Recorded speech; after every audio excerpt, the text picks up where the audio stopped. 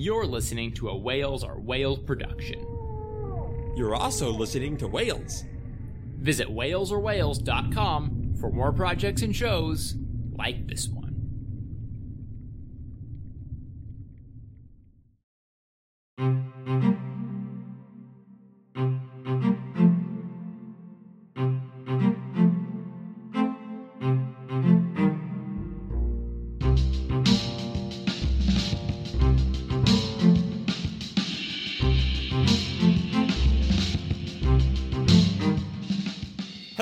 Welcome to Third Person, a storytelling podcast. This is a bookmark episode about endings in stories. I'm your host, Brian Kelly, and joining me today are my two co-hosts and very patient people. My brother, Stephen Kelly. Hello, Stephen. Hey, have you guys seen the new Hobbit movie? And Abigail Inslee. Hello, Abigail. Hey there. I have not seen the new Hobbit, or the old one for that matter. I don't recommend any of them. That's why I haven't seen the old one. I haven't even seen the third, but I still don't recommend it. Great. I saw the first and never wanted to go back. Oh, you did see the first. You were so wise, Abigail. We went back. Yep, we went back. That was one of the worst nights of that year. Really? Oh, yeah. I still kind of want to see the second, but I didn't want to pay for it. No, don't.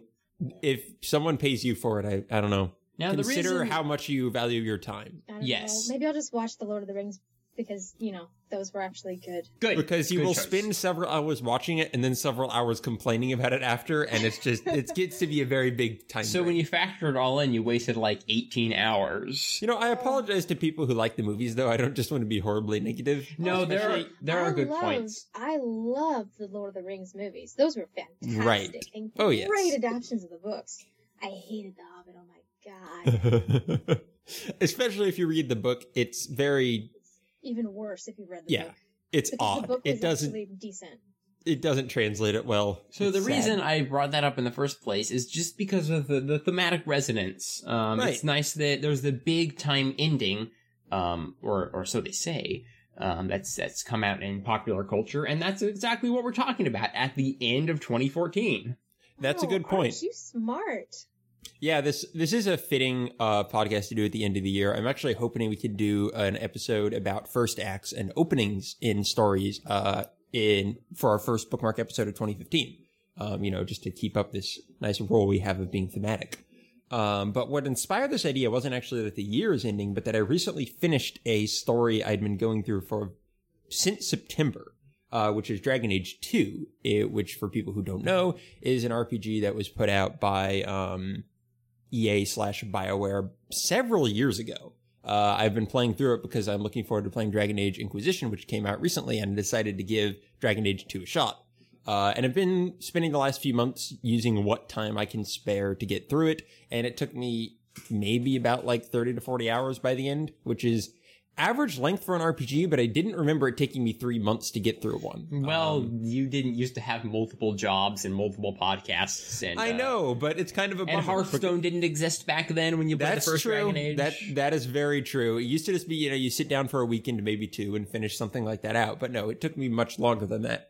That said, though, it had a fantastic ending. And it was one of those games that during the credits, I actually spent the time just thinking about the whole story that I had seen over the past few months, which I don't do too often, especially with video games anymore. Often with video games, I'm like, oh, good, I'm done. That took a little bit too long, and that was a bad ending. Okay, moving on to the next thing. Because video games aren't really known for those stories, and they especially aren't known for their endings. I think Dragon Age 2's worked so well because even though it did have problems with the escalation of having you do a ton of combat at the end and kind of multiple boss fights and kind of we could do a whole podcast episode about video game endings and how they have their own mechanical flaws, yes, in terms of just how they play and work. But the narrative often suffers a lot for it too, because you can't end video games in a slow, intimate, or unexpected way. They kind of always follow this formula because you need to have a whole lot of gameplay or a whole lot of combat ramping up to a big boss or something. Yeah. Unfortunately. I mean, some indie games and interesting games are breaking out of that pattern, but typically you're going to run into that. So anyway. I like the crazy card choice, the crazy card chase in the Hollywood format. Exactly. It very much feels like the same problem Hollywood movies go through. And I'm sure we're going to be discussing that with Third Acts. But I think something that made Dragon Age 2's ending so good is that game to me was a game entirely about its cast of characters. The entire game took place in one city. It took place over 3 years. It followed a small party of characters that all felt like, even though they were your RPG party members, they had their own lives and their own motivations and their own interactions with each other. And it felt like their stories were wrapped up kind of on their own time throughout the third act. Like, one would leave your party at this point and another would have this happen. And it wasn't just like an epilogue that told you what happened to all of them. All of their stories kind of wrapped up in their own individual ways as it was leading to the conclusion. And that made it feel really satisfying instead of it just kind of being a cookie cutter. Okay, let's just run through a quick thing of what's everyone going to do now that they all banded together, fought this big threat, and then kind of left. Yeah. Which is kind of the Lord of the Rings model of dealing with characters and kind of what most RPGs have done since. You might have a dramatic character death or two, but it's basically they all move as a unit and then go off to do their own things. And it felt a lot more, at least how I played through it and the decisions I made, it felt a lot more flowing and interesting in what happened to everyone and where it all ended up. So I really enjoyed that. And that just got me thinking about endings in general, because that game was on my mind a lot and that I just finished it the day before I thought up this idea. So it seemed like a natural fit. And it's also something we've all enjoyed talking about a lot in the past. Okay. Yeah. I like all of that. Everything you said, I like. Oh, wow. Thank you. I can't wait to play Dragon Age 2 and see that ending as well. Once my new fan arrives for my computer. And yours might be very, very different than mine. It might so be. I'm really curious to hear about That's it. awesome. But yeah, endings are an interesting topic as far as I'm concerned. They're the part that you always want to rush off and discuss with someone. Because right. And then the problem is it's really, really reliant that they finish the same thing. Yes, exactly. So, an ending can oftentimes begin at the beginning of a book or a movie. You know, if that book or movie is based on the third act. If it's doing like a show you a little bit at the end to jump back in time, like Fight Club type deal. Mm-hmm. Sure. And or Uncharted 2 for a reference you get. You could call that the third act. You could call it the finale, or you could call it my personal choice, the disappointing part. I hear ya. Yeah. Please preach it, brother. I think that the third act automatically stands as the hardest act, because once you're that invested, if you've gone that far, then everything you have since witnessed has to be tied up. But if they tie it up too much, it's bad. If they don't tie it up enough, it's bad. And they had to deliver on every promise they've made over the entire story. Yeah, let's back up here a little bit and just say what we're talking about in terms of like third act and where that normally fits in stories, like some examples of it, just for people who don't really pay attention to narrative flow and how it really works in most stories. So Abigail, how would you define the third act, and what are like some examples of good third acts in stories you've seen? Oh my. Well, putting you on the spot. Yeah. And I am going to apologize right now. I still have a cold, so yes. I'm going to sound a little weird, and I'm going to kind of do this a lot. I'll try not to. Yeah, he's not like trying to make us rethink our points. Like, please restate that point. Well, Stephen, that was very courteous of you to give Abigail some time to think before we put her on the spot here. You're welcome. It didn't do much good. The third act, I would say, is once it's not after the conclusion. The conclusion happens in the third act. Basically, you have Act 1, 2, and 3. Act 1 is when the story is getting started. Act 2 is when the characters are really getting into the thick of things. And Act 3 is when things begin to tie up. So, if you're fighting the bad guy, that's going to happen in Act 3. If, the mentor dies, that's going to happen in the beginning of Act 3. If there's a car chase or, they're solving a puzzle, that's going to happen in Act 3. So it can cover a lot, and sometimes it's really difficult to figure out exactly where it's coming, at least without knowing some other formats. But basically you can just put it to, once they start figuring out what's going on, once they start actually acting on a plan to, save the day, depending on what genre you're watching or reading, that's going to be about Act 3. So for Star Wars, for example, that's when they escape from the Death Star, go back to Yavin, and start planning to attack the Death Star. I probably honestly Act 3. do not remember that movie well enough. But Steven. yeah, sure. Yes, you could see Return of the Jedi as the third act of the entire story. But yeah, I'm just saying for the original movie. Yeah, if you're looking at once they kind of figure out, oh, this is what's going on and this is the real, because what happens is they're presented with multiple problems that they're going to have to solve throughout the course of the story. So once they figure out the main problem, like there's this one thing that's happening, there's a lot of stuff that happens leading up to it. Once they figure out, oh my gosh, the Death Star is going to, blow up the planet. Yeah. That's when they go, okay, we need to buckle down. The rest of the story is about them solving that one problem. That's Act 3. So for Return of the King, which is already Act 3 of a larger arc, but the Act 3 of Return of the King is like when they say, okay, we need to assault the Black Gate to buy him time to throw the ring in. That's Act 3. Yeah, and then all the conclusions that follow. Right. So Act 3 is really important and really difficult. As someone who has written a lot of like audio dramas, which I typically break into 3 acts, and a few small stories and that sort of thing, it's a difficult act because you don't really have much time left to be developing your characters and just kind of creating storylines to go through. You have to be wrapping everything up. Like, it has to be ending things. I think one of the reasons that Act 2 is the most fun is because you can just create as many messes as you like. You can get all the characters into horrible situations. You can start up new relationships or intrigue or sudden plot twists, and you don't really have to worry about cleaning it up until later. It's kind of, Act 3 is kind of like, you cook a meal and then you have to clean the kitchen. It's not necessarily the fun part. But the problem is, for any reader or watcher or listener, that's the part that they really want to work. That's the part they want to feel emotional about, because it's time to end this adventure. Yeah, people aren't just there to see you technically tie everything up. And this is one reason Mass Effect 3 was such a disappointment for people. It spent most of its time, from what I hear, I have not actually played it myself, but it was concluding this giant arc where people had made all these choices, and it spent most of its time just trying to technically say, hey, look, you did that, this happened, look, you did that, this happened, and tie that stuff up, instead of deliver a really meaningful payoff to everything. So people aren't just looking for you to technically not make things horrible and leave them hanging, but they're also looking for it to actually all make sense and come together. So not only are you having to end everything, you're having to make it all have an actually poignant conclusion. That's exactly what I was about to expound on. Act 3 does not mean ending your story. Act 3 means ending your story.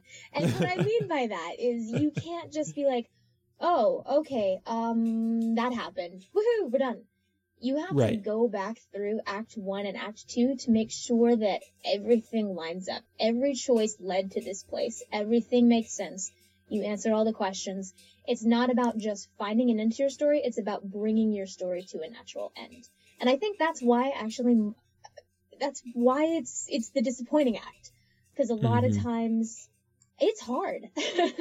I'll tell you, it's really hard to come up with a good ending, and I'm not particularly great at it. But I'm great at recognizing it, which is good.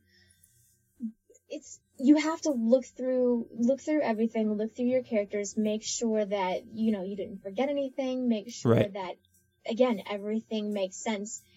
And if you're bringing in a new element, this is when I find that most of the times when an Act 3 sucks, it's because the author brought in a completely unexpected element and tied it up that way.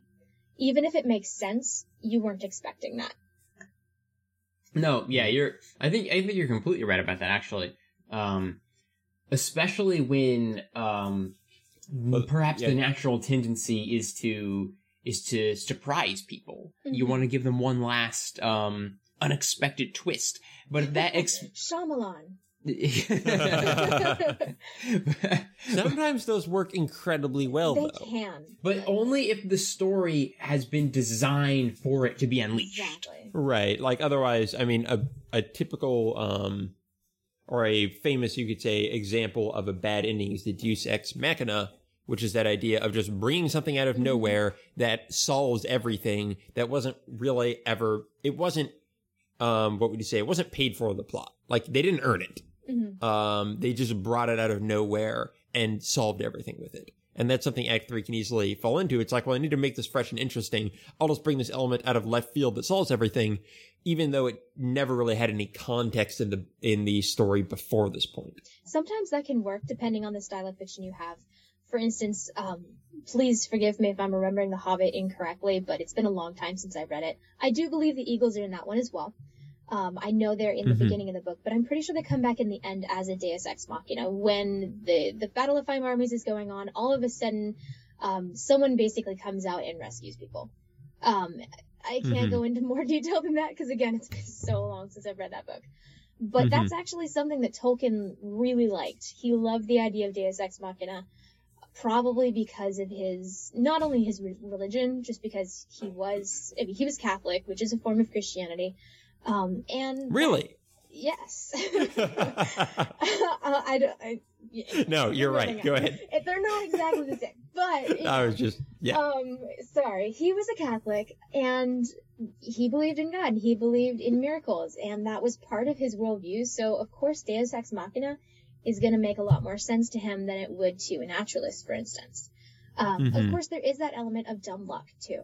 And that just happens. So if you write the story correctly, it made sense when the Eagles came back. It made sense when certain things happened. You may not have expected it, but if it makes sense, it can still work, which is a really hard line to find, because there's some really bad examples of it too.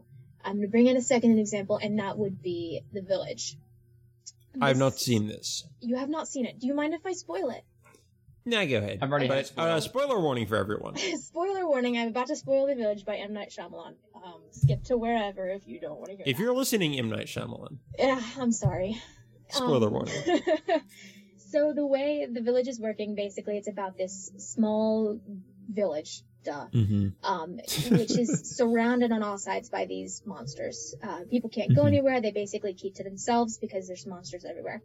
There is an accident that happens inside of the village, and this one girl is basically sent outside to go gather supplies from a nearby town, and she has to go through the woods where the monsters are.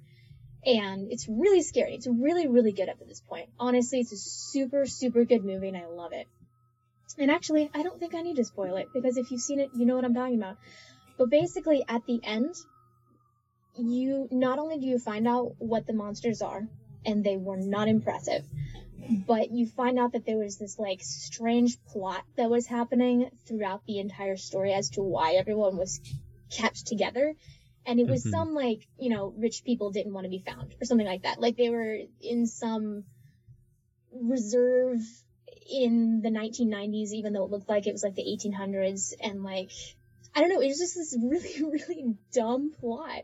But by the end, they completely changed the whole feel of the movie. You go away from this, Amish feeling to, oh, there's cars and people in jeans, and, they're all acting normally. They give this girl her stuff, and she goes back, and then you find out why all this happened. And it was just this really out of the blue, it hit me in the face. Before I was scared, I was really terrified for the character. I wanted to see her come back safely. I didn't really need to find out everything, honestly. Right. It would have been such a powerful movie, I think, had I not found out everything, had I just, seen her succeed or something like that, or even seen her die. That would have been just as powerful. But so, and that's the good and bad of that. Yeah, that's another great point, is that often endings can be too conclusive. Leaving some ambiguity can be extremely important. It'll depend on your story and how much you want to bring into it, but one of the worst feelings is just when everything is tied up, but it's not satisfyingly tied up. So you don't even have anywhere you can go in your head with what happens next, because it's just, that is the conclusion. It's really boring and over-explained, and it's just there sitting blankly on the page or the screen or whatnot. So I think... Yeah, go ahead. I think when that happens, it's probably because the author is almost afraid that you're not going to understand the ending. Yeah, and that's a big danger. And I've written stuff before that people don't understand. It's always a terrible feeling to write something that you think is really good and then people just don't get it. And it's kind of a risk you have to take, because how much can you play down to the lowest common denominator? Yeah, you have to figure out who your audience is, and you have to... It's one of my pet peeves is when an author does not value the brains of their audiences. I expect my audiences to figure things out. And I honestly know who I'm writing for, and I have a group of people read through my stuff before I'm done to make sure that it actually played out the way that it should have. Exactly. And something you were talking about before, which is that the Deus Ex Machina isn't always a bad thing. I really like that point, that as we talk about certain things that make bad endings or good endings, or certain, styles or tricks that aren't good or are. Like, there are no hard and fast rules in storytelling. And I really don't want to ever just say, Deus Ex Machina is never good. It can be good, especially like in humor. It can be hilarious having something completely out of left field that has that has no real logical basis of ever happening, and then just pulling it out. Like, that can be hilarious. It's all a question of how you do it and how it fits into your story. It is just commonly used poorly. Because it can be a trapdoor, kind of an excuse, a scapegoat of just, hey, okay, that solves it. Phew. Okay. We're all good now. Without any actual foreshadowing in there. So just wanted to put that out there. It's a really good point. Lazy endings is probably the biggest thing we're talking about right now. Right. When you misuse something, it's because you haven't thought very much about the ending. You kind of thought of something and were like, oh, hey, that'll fix it. Let's move on.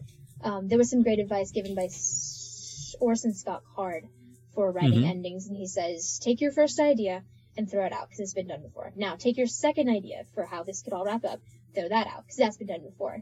Take your third idea, throw that out too. It's probably been done before. By the time you get to 5 or 6, now you're starting to think creatively. Now you're coming to an ending that not everyone's going to expect, but it still makes sense, and you just keep going from there. So it's really important to really... endings are so important. They really are, because that's not only what wraps up your plot, and if you have a message or a moral or just a theme you want to get across, that's what's going to finalize it and put it out there. And also it's what people are going to remember when they leave. Like, typically the ending is what makes someone say that wasn't a good story or that was a good story. Like, oh, I didn't much care for the story, but they tied it all up together. Typically a positive feeling. Sometimes, even if someone loves the story up until that point, that just makes them hate the ending and thus the entire story even more. Because they're like, it was so great until the ending. Now I hate it even more because they had me and they basically did a bait and switch. And so often the reader or the viewer can just feel betrayed by what happens. And perhaps I think that the Deus Ex Machina, sure, that can definitely be a problem. It's not my personal the thing I have perhaps the most personal issues with, though. Right. For me, that would be the overplayed trying to up the ante for the final act. So that's more for the full third act. Right. So give some examples of this being done poorly. Well, there's this movie that I watched, and many other people watched it as well, next to me in a movie theater. It was called The Avengers. Joss Whedon had a hand in it, so of course it was a great, witty movie. I loved that movie. It was by far the best superhero movie I had ever seen. And yet, the reason I loved it is not what the ending was composed of. The reason I loved it was the middle chapter, as is so often with stories. It's when the characters were arguing with each other, and you had Captain America and Tony Stark at each other's throats, and everything seemed to be falling apart, but these guys had to stick together to save the day. There was so much like a subtlety and fun depth in there, but it ultimately led up to a very neat and meticulously paced third act where aliens bombarded the city and there was a big 20-minute fight scene.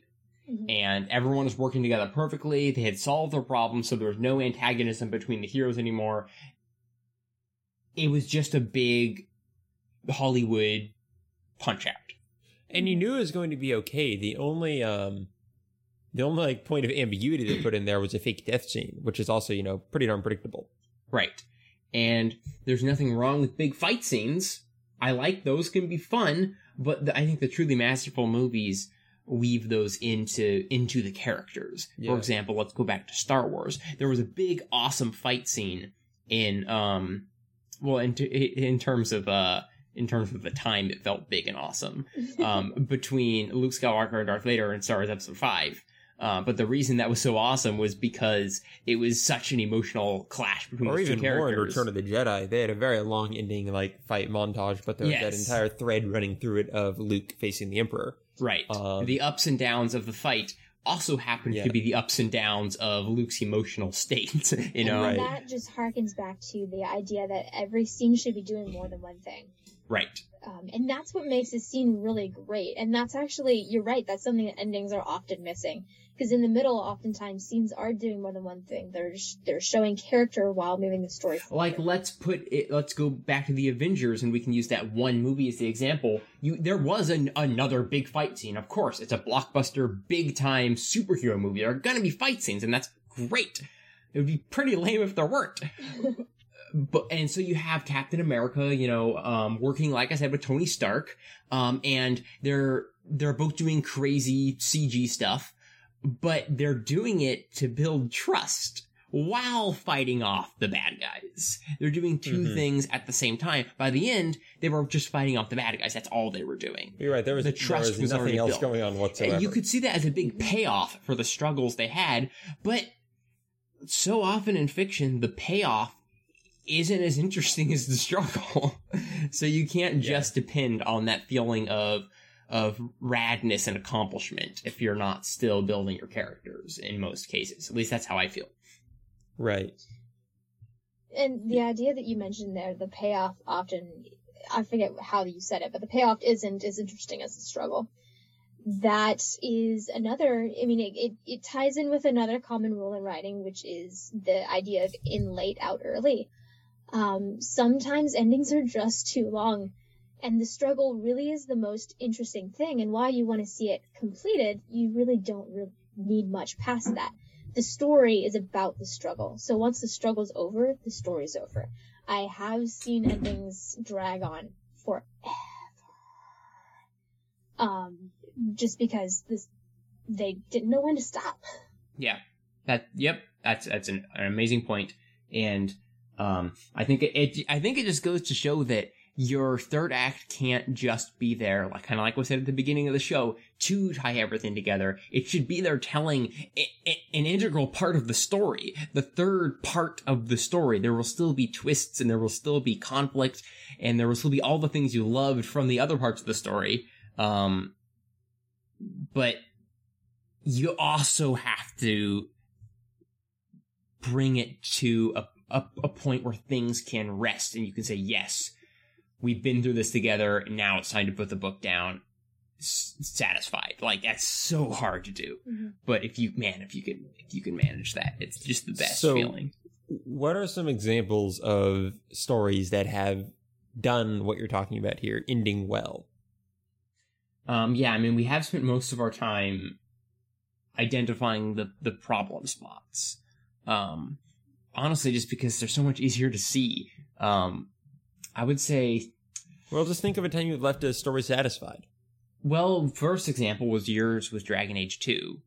But you said they still tripped up in the third act, which is interesting. They did. It was just in terms of how the gameplay worked and, you know, what the actual action that was going on, totally, like, you couldn't have had a more telegraphed ending yet still be surprising. Like, it was really, really good what was going on. It was just how long the gameplay went on. So it wasn't really the narrative that I had an issue with.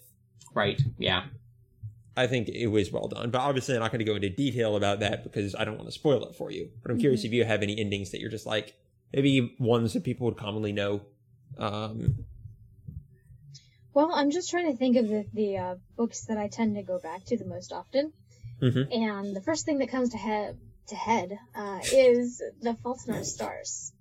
Oh, Fault in Our Stars. We haven't really talked about that yet. I knew it was going to come up eventually. The Fault in Our Stars is probably one of my favorite books, and it's one of the ones that I come back and read most often, and I am always satisfied with it. I never feel chipped.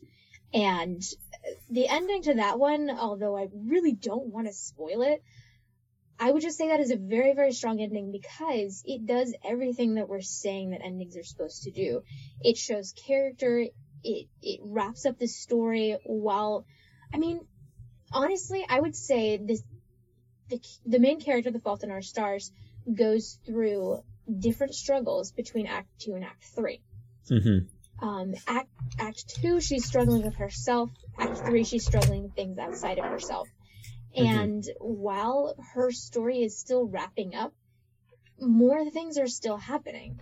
more things are still going wrong. She's still learning things. They're just things that don't happen to tie into the main plot. So while we get to the end, we feel like the story she was telling is over. She still has things she's going to have to deal with. She still has things left unresolved that we're not going to be able to see how they turn out. And we get to write the ending to that one.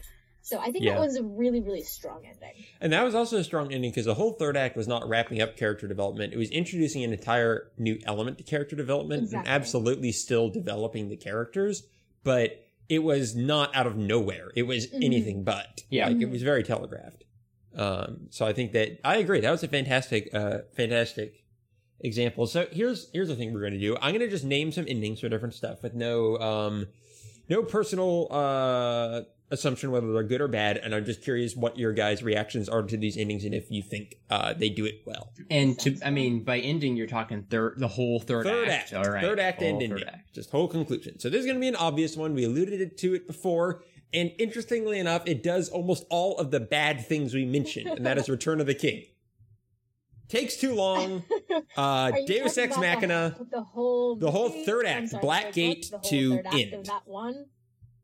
Like, movie? Is that a good ending? I'm not sure if you're counting the entire story as the third act. Movie or book, they were similar except that the movie cut out the Shire stuff and some of the partings. But either one you want to talk about. And did we just lose the Skype call? I heard it. Oh, we're having a problem with the call. Abigail dropped out. Of course she did. Just what you can would still hear me. Yes. Okay, I'm probably not going to cut this out if it's short. So let's just see if we can get her back on here. I'll turn you down here. She was so mad at me for saying that bad ending. I'm going to type to her in all caps.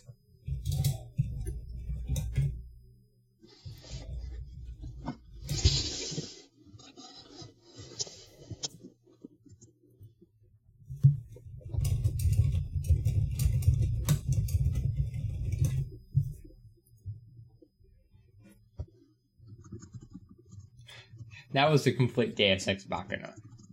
It's still recording. Okay.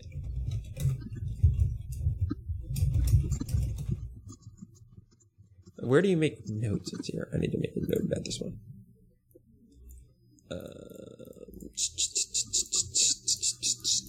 Maybe we should try recalling her. Yeah. But I have no idea what they're called. Okay.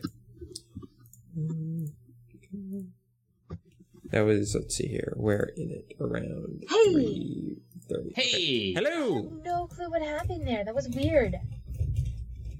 Yeah, that was really weird. You just cut out of the call in the middle of my talking. I'm on Ethernet and everything.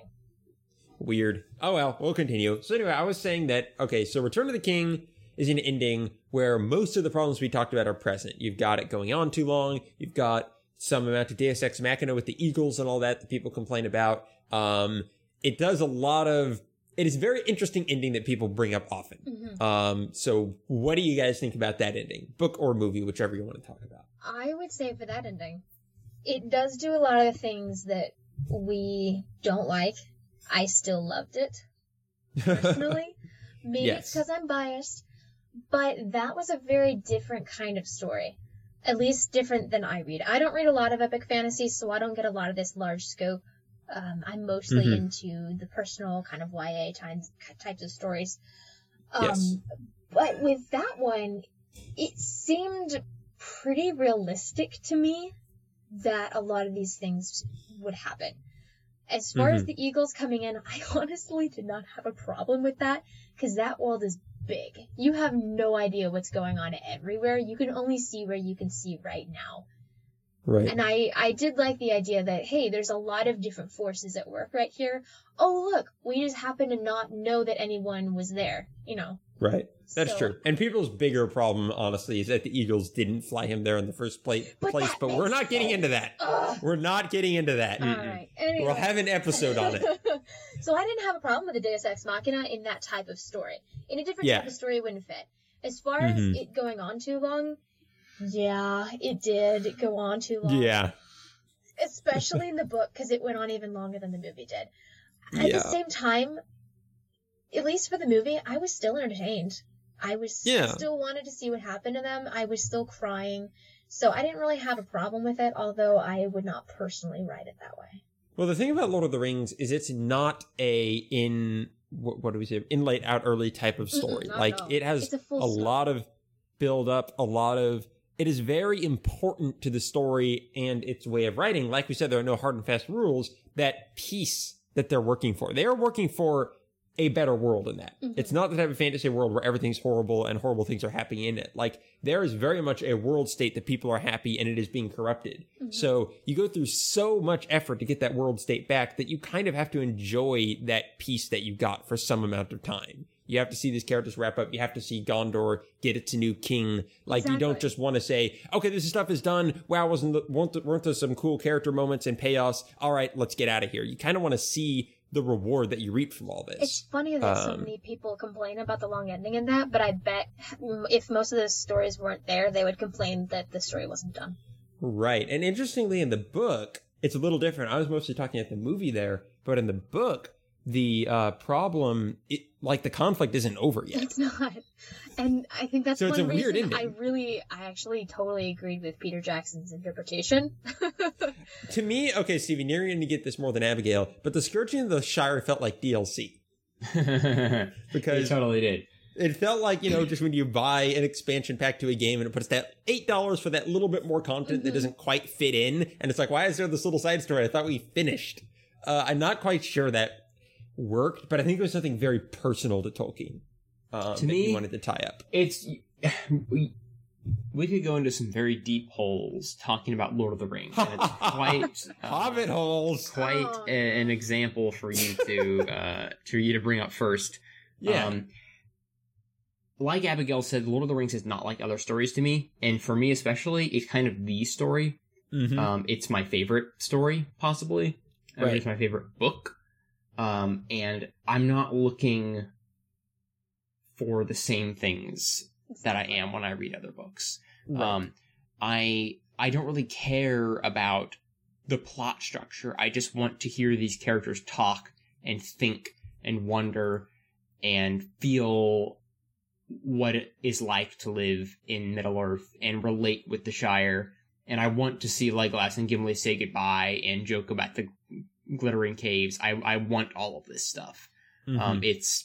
It's more like a cross between a history and poetry, and history and poetry doesn't always make sense, nor does it always have a brief, palatable structure. So right. I mean, it literally went years into the future. Yeah, I love analyzing it. I have criticisms for it, but I don't have a problem with the way the Lord of the Rings wrapped up. Even the Scourging of the Shire was special in its own way.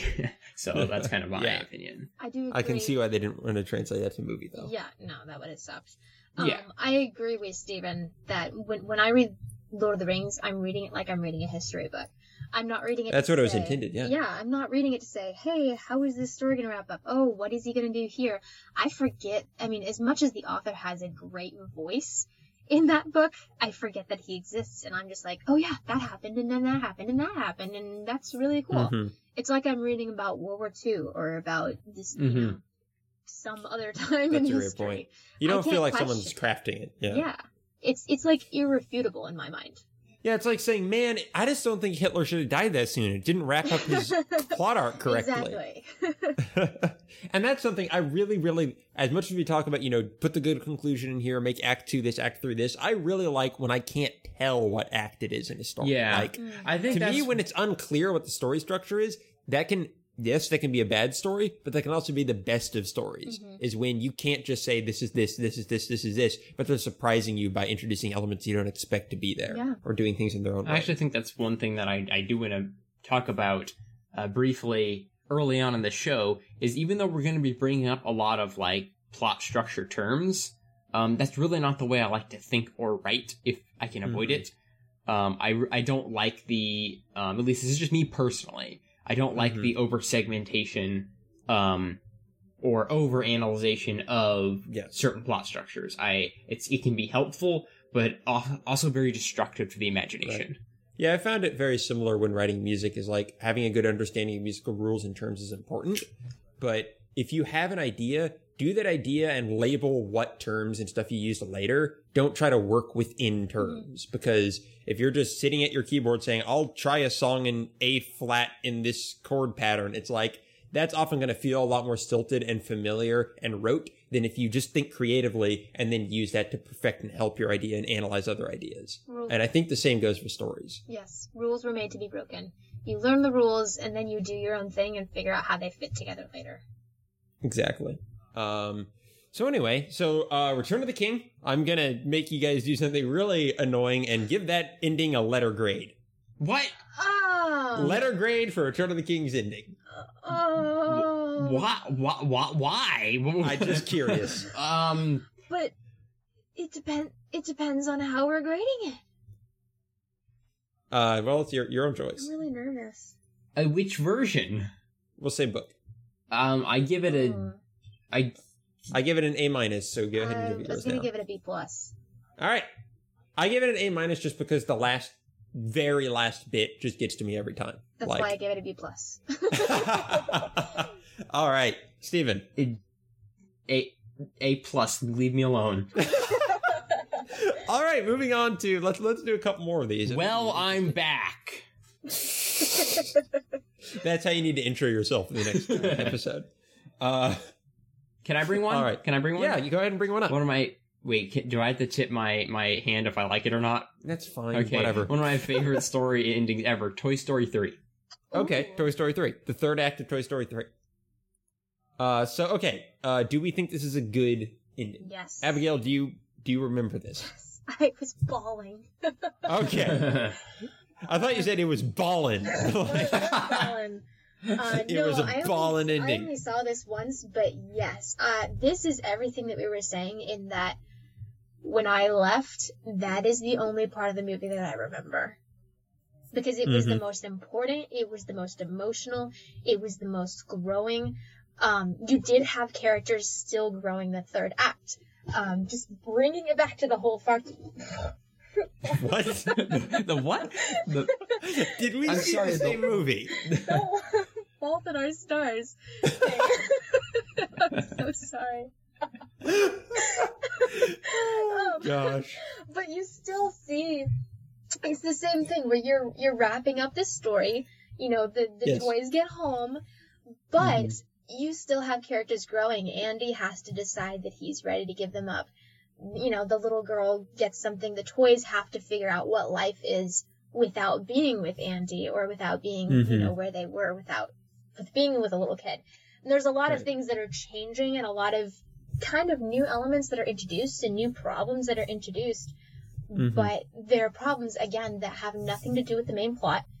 I mean, well, okay, take that back. They have stuff to do with the main plot, but you don't need to see them finished. You don't need to see how they end up with the little girl. You just need to see that that's the next phase in their life.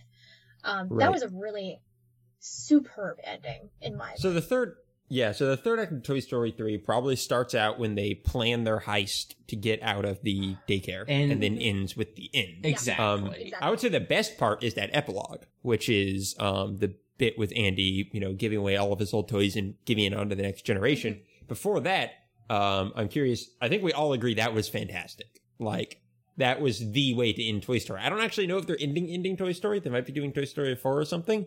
But that was such a heartfelt moment that wrapped up, that like, it used the momentum of all of the plot beforehand with Andy and constantly talking about how they're Andy's toys and used that in a very real, relatable way to tie up all of their stories. I just think that the Toy Story 3 was so brilliant because it took all of those things we've been complaining about and executed them with such mastery and just loving care that it all worked. Like you, very briefly, you had the heist scene. How many movies have just thrown in a heist scene just for filler, right? I know. Or not even heist, I should say breakout. Breakout heist. It's the same thing. You're all planning. The security, and you have the little you got to look cuts out for the what you're gonna have to cameras. do. they were able to take all of that and interpret it through their normal humor style of toys and make it hilarious. It was practically a parody, but so rooted in their own humor. Right. They weren't just ripping off other things, saying, hey, look at how dumb normal breakout scenes were. To the point where it all fits so well into that movie's world, and yet could have been its own short film. It was so, funny and well made. Exactly. That, moving into, through drama, through treachery, through character, emotion, and building, the essentially trying to one up everything that series had done up to that point. The Avengers tried to do the same thing with the alien fight, with them all going to the trash compactor. I mean, you could have so easily been a cheesy, lame, boring, giant ball of fire that they're going to escape from, with the Deus Ex Machina, if there ever was one, giant claw that comes down from the sky and saves them. But, they weaved in the villain to that plot. He was no longer one-dimensional. You truly wondered, Gollum style, if he would save them, and he didn't.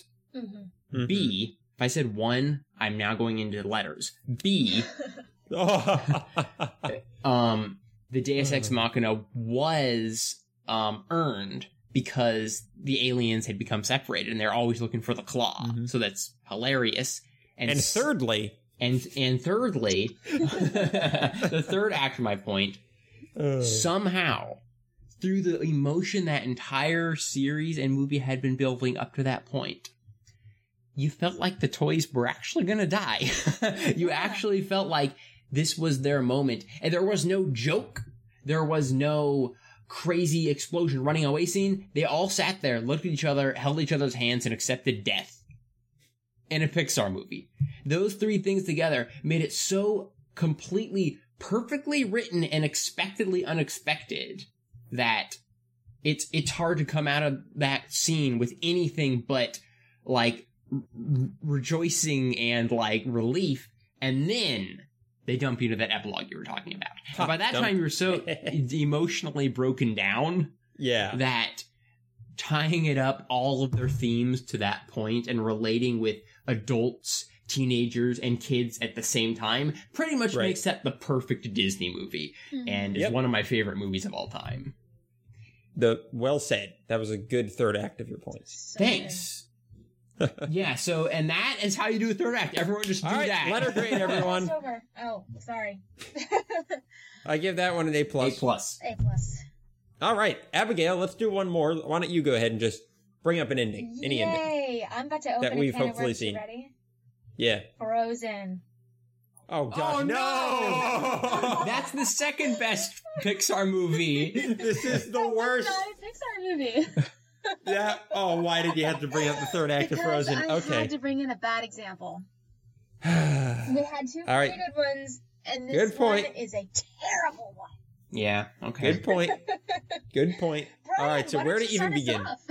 Oh gosh, you love this. Where does the third act begin? The one power I invested you with, immediately used to beat me over the head.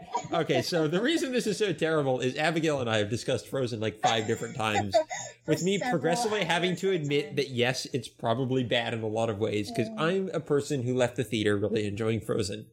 I left the theater twice really enjoying Frozen. Yeah. And I do still really enjoy Frozen. It was a really good movie. It was also a really bad movie.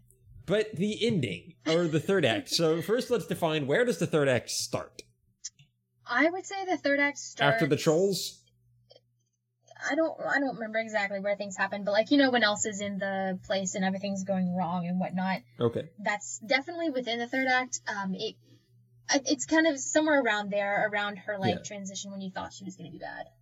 Yeah, I think the third act happens when Anna starts to die because of when Elsa had hit her with the cold magic, and they're all at the trolls, and then they realize, oh, wait a minute, she needs help. Bring her. We need to save her. That to me is when the third act starts. Because it's like the Avengers... The trolls were just kind of singing and having a normal good time. No one was really concerned about how we were going to wrap things up at that point. That makes sense. And suddenly everyone was concerned. Here's an argument, though. Just because no one's concerned about it doesn't mean it's not the third act. It could just be poor writing. Fair point. It could start somewhere else. Could totally start somewhere else. But that's where I feel it starts. Okay. That's where the urgency My kicks beef with the third act. Oh, I'll try to just stick with the third act on this one. It sucked. Abigail, I brought you on this podcast to be slightly more eloquent. You're just gonna. Okay. There was a lot of disconnect in the third act of the movie. For one, Yes. I felt like it was gonna be wrapped up with this really cool, like. Okay, I'll start with good points.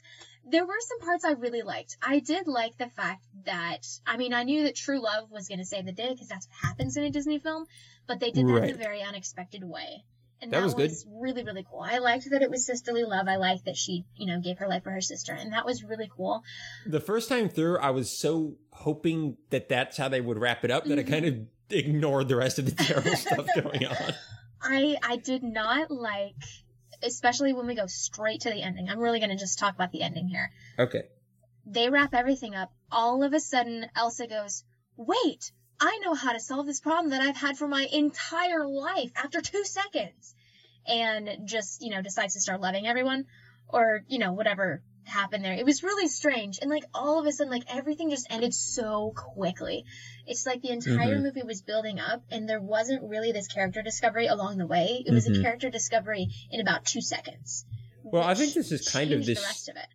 I haven't seen all of the studio's work, but that was exactly my problem with Tangled as well, which in my opinion had a horrible ending, which was just everything suddenly is great, inexplicably. See, I think the difference between Tangled and Frozen is that Tangled showed some of the consequences, and Frozen had absolutely none.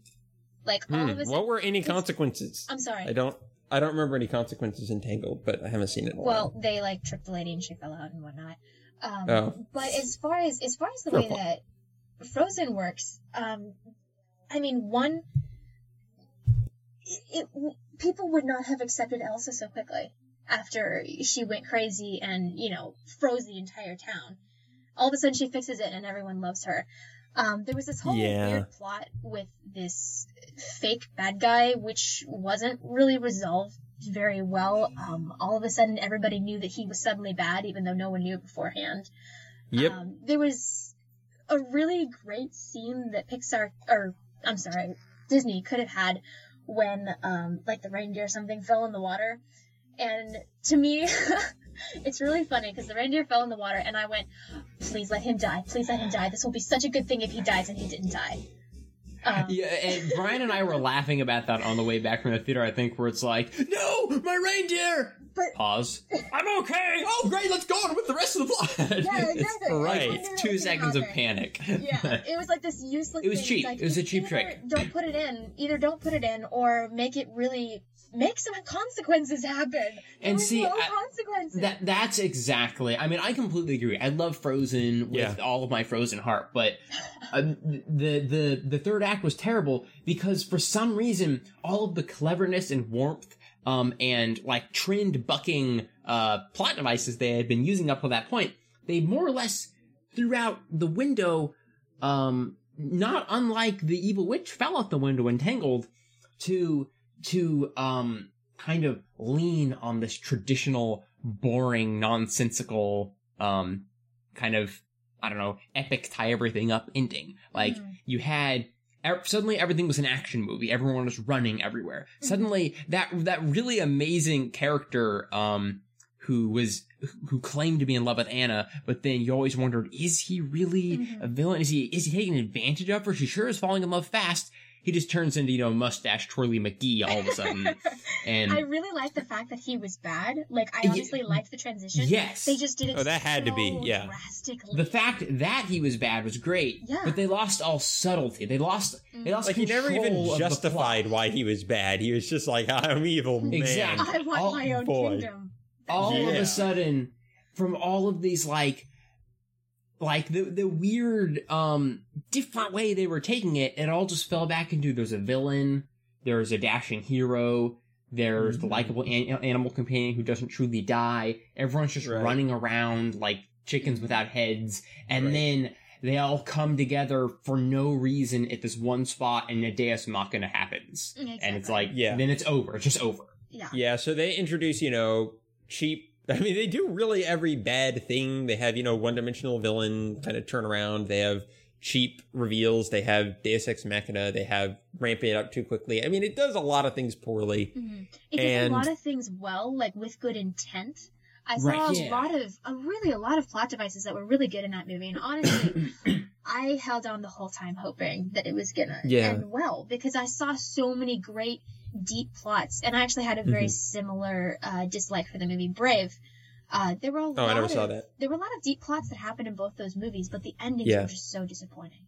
Well, I think the difficulty with Frozen's ending is Tangled's ending. I liked everything building up to it, mostly. It basically just completely dropped the ball, in my opinion, like at that final moment in the epilogue, which is really short. So it was only like a couple minutes that was not good. But Frozen dropped the ball continuously throughout the entire third act. Yes. So it's not just like, I can forgive you that one problem. It was just problem after problem after problem. So none of it really worked. And then they had Olaf melting. They had the deer falling in the reindeer falling in the ice. They had, what was it? Elsa, someone was getting like frozen or about to get hit by a sword or something. Anna was about. No, Elsa was about to get hit by a sword, and then Anna like froze in front of it or something. Right. So they had like four different characters they almost killed, and then didn't kill any of them. Yeah. Or even had anything negative happen to any of them except the villain. And you see, we're talking about two Disney movies, both of which have super like warm feeling happy endings. Yeah. But one of them felt like things could really go wrong, and partially did go wrong, and left you feeling a little bit bittersweet, right? Like Toy Story left you feeling you have to say goodbye to some things. Things don't last forever, but there's still hope in a different future. While Frozen, although it was trying, I think, to tell a plot that almost mirrors like crippling self-doubt or depression, and how all you need, if you just look within yourself and like, oh my gosh, I can't believe I had to say this, let it go. Wow, there's a song in that somewhere. But yeah, go ahead. No, that's okay. I was just wrapping up my point. It almost feels a little like, because they're tackling such a potentially heavy topic, kind of insulting to the actual problem of They could depression. have done that so well. Like, you don't just get over depression and now you're always great. Exactly. It's like, you're going to struggle with it, and you're going to continue to have problems. You can't just find the one fix. There's nothing in life that there is one fix for. You're always going to struggle with the problems that come back. And I really, really hated that all of a sudden, after 20 years, or however old she was, she figured out, oh, this is how I fix this thing. That my parents probably should have told me that before. Right? There was actually another beef that I had with the ending, which it may not be quite as, I don't know, maybe it was just me. But there was that moment when Anna was by the fire and Olaf is with her. She's freezing, and she's like, oh, go away, you'll melt. And he says, some people are worth melting for. That was a really, really sweet moment. But honestly, to me, I went, why didn't that break the curse? Sounds like true love to me. And it was the same kind of love that she had for her sister, and yet it didn't work. And just because he was Olaf. Just because he's not the right character. And so it was really right at that point when I thought, hello Disney, that should have done it. But granted, Olaf then immediately left, right? I honestly don't remember. Maybe that says something about Olaf's secret intent, is that he's not actually good. He was just pretending to be good for a little bit. There you go. See, they were thinking deep. He was the villain. You just never quite got to that point. That's the sequel, because Olaf did survive. Yeah, that's probably not actually the case. But hey, we can theorize. All right, so letter grades. F. D. F. I'm going D. F. I'm going to give good points. The third. Great. Listen, I would give it F. I would give it F if Kristoff's true love is what saved the whole thing. Okay. I would then give it an F. I'd give it a... Oh, man. And that last scene was really bad. Like, everyone was so happy. Like, scarily happy. I have nothing against people being happy, but that went too far. when the reindeer gave the carrot back and didn't eat it. That's just like, D-. just eat it. Yeah, it was. That was not my pet teetering peeve. on Like, the edge of an app. not even the consequence of the carrot joke. Like, there's No one can be sad yeah at all. All right, so D-, D, and what did you give it, Abigail? I'm still torn between D- and F. I'm giving it an F. All right, so we got D-, and F, a nice little curve there. Yeah. Sorry, that's our grading curve. We are not nice professors if you are frozen. All right, and that'll do it, I think, for this episode. That was very fun. I think that was a good topic. I love Yeah, how it was- we ended that. Bittersweet. Yeah, yeah. Our third act was. I give our ending a C-. Certainly could have been more entertaining. We'll Went wait on for too Steven, long, yeah. that's for sure. When did the third act even start? Oh. Yeah, who am I to preach about endings? I like end every podcast in a rambling, So true. incoherent stream of words. There is Like there's that sentence. that common phrase, those who can't do teach. Yep, It fits. those who can't do preach. That's the podcasting model. Those who All can't right. do criticize. Yes, exactly. Those who can't do podcasts. It's the internet That's our new motto. motto. All right, everyone. You know what we can do is end this show. Let's do it. Because Abigail's running out of battery life on her laptop. And we're just past the 1 hour mark, which fits really well. So, social media stuff. If you want to find us on social media, I'm Here, going to you- say you the tackle correct us. I names mean, this time. Isn't the coughing fit coming on? Gotta be. I'm Oh, like, continue. gosh. Oh no. All right. Third Person Show is what we are on Twitter. We're also thirdpersonshow@gmail.com. You can just search up Third Person. I believe it's Third Person, a storytelling podcast on Facebook. We have a page you can find there. Yep, that's what it is called. And of course, we are a part of Whales Are Whales, which has a lot of awesome shows like this with awesome people like us. And that is at whalesorewhales.com. You'll see Third Person there among all the other shows on the front page. All right, I'm done coughing. Great. We're also up on iTunes and other podcast directories of your choice. Please, iTunes is an awesome place to leave us a review because it's where we get the most promotion. So if you like our show and want to leave us a review, please do so on iTunes. And if you have some podcast repository you use that we aren't on, let us know. We can try to get on there. For us personally on social media, I'm just on Twitter at Lord Meldor. That is MELDORR. Steven, where can people find you? I'm tweeting a little more these days, so that's nice. Okay. Stephen Kelly 180 on Twitter. Anywhere else you want people, if they want to listen to you on other shows or something? I don't know. Everything's on Whales Are Whales right now. I'm not really doing anything else. All right. What about you, Abigail? I am tweeting. It's funny because I tend to get a new follower with every tweet, but I am at the Thinky Reader on Twitter. Okay. I am also blogging a little bit more regularly now, so if you want to peer into my psyche, you can visit Of course. aimlesshyperbole.com. That is my personal blog about just things that are on my mind. Yep. And actually, a peer into my psyche would be a really good blog I name. would actually be. I have so many good blog names, but I don't have time to write them. You can't make that many blogs. That's like me and podcasts. I came up with the podcast idea just today, and it's like, probably can't start another one. Yeah. So anyway, all right, very cool. Yeah, that should do it. So thank you everyone for listening. And great, I need a new outro this week. Remember Olaf. You know, we're gonna go with the tried and true one. The end, as Abigail suggested. I win.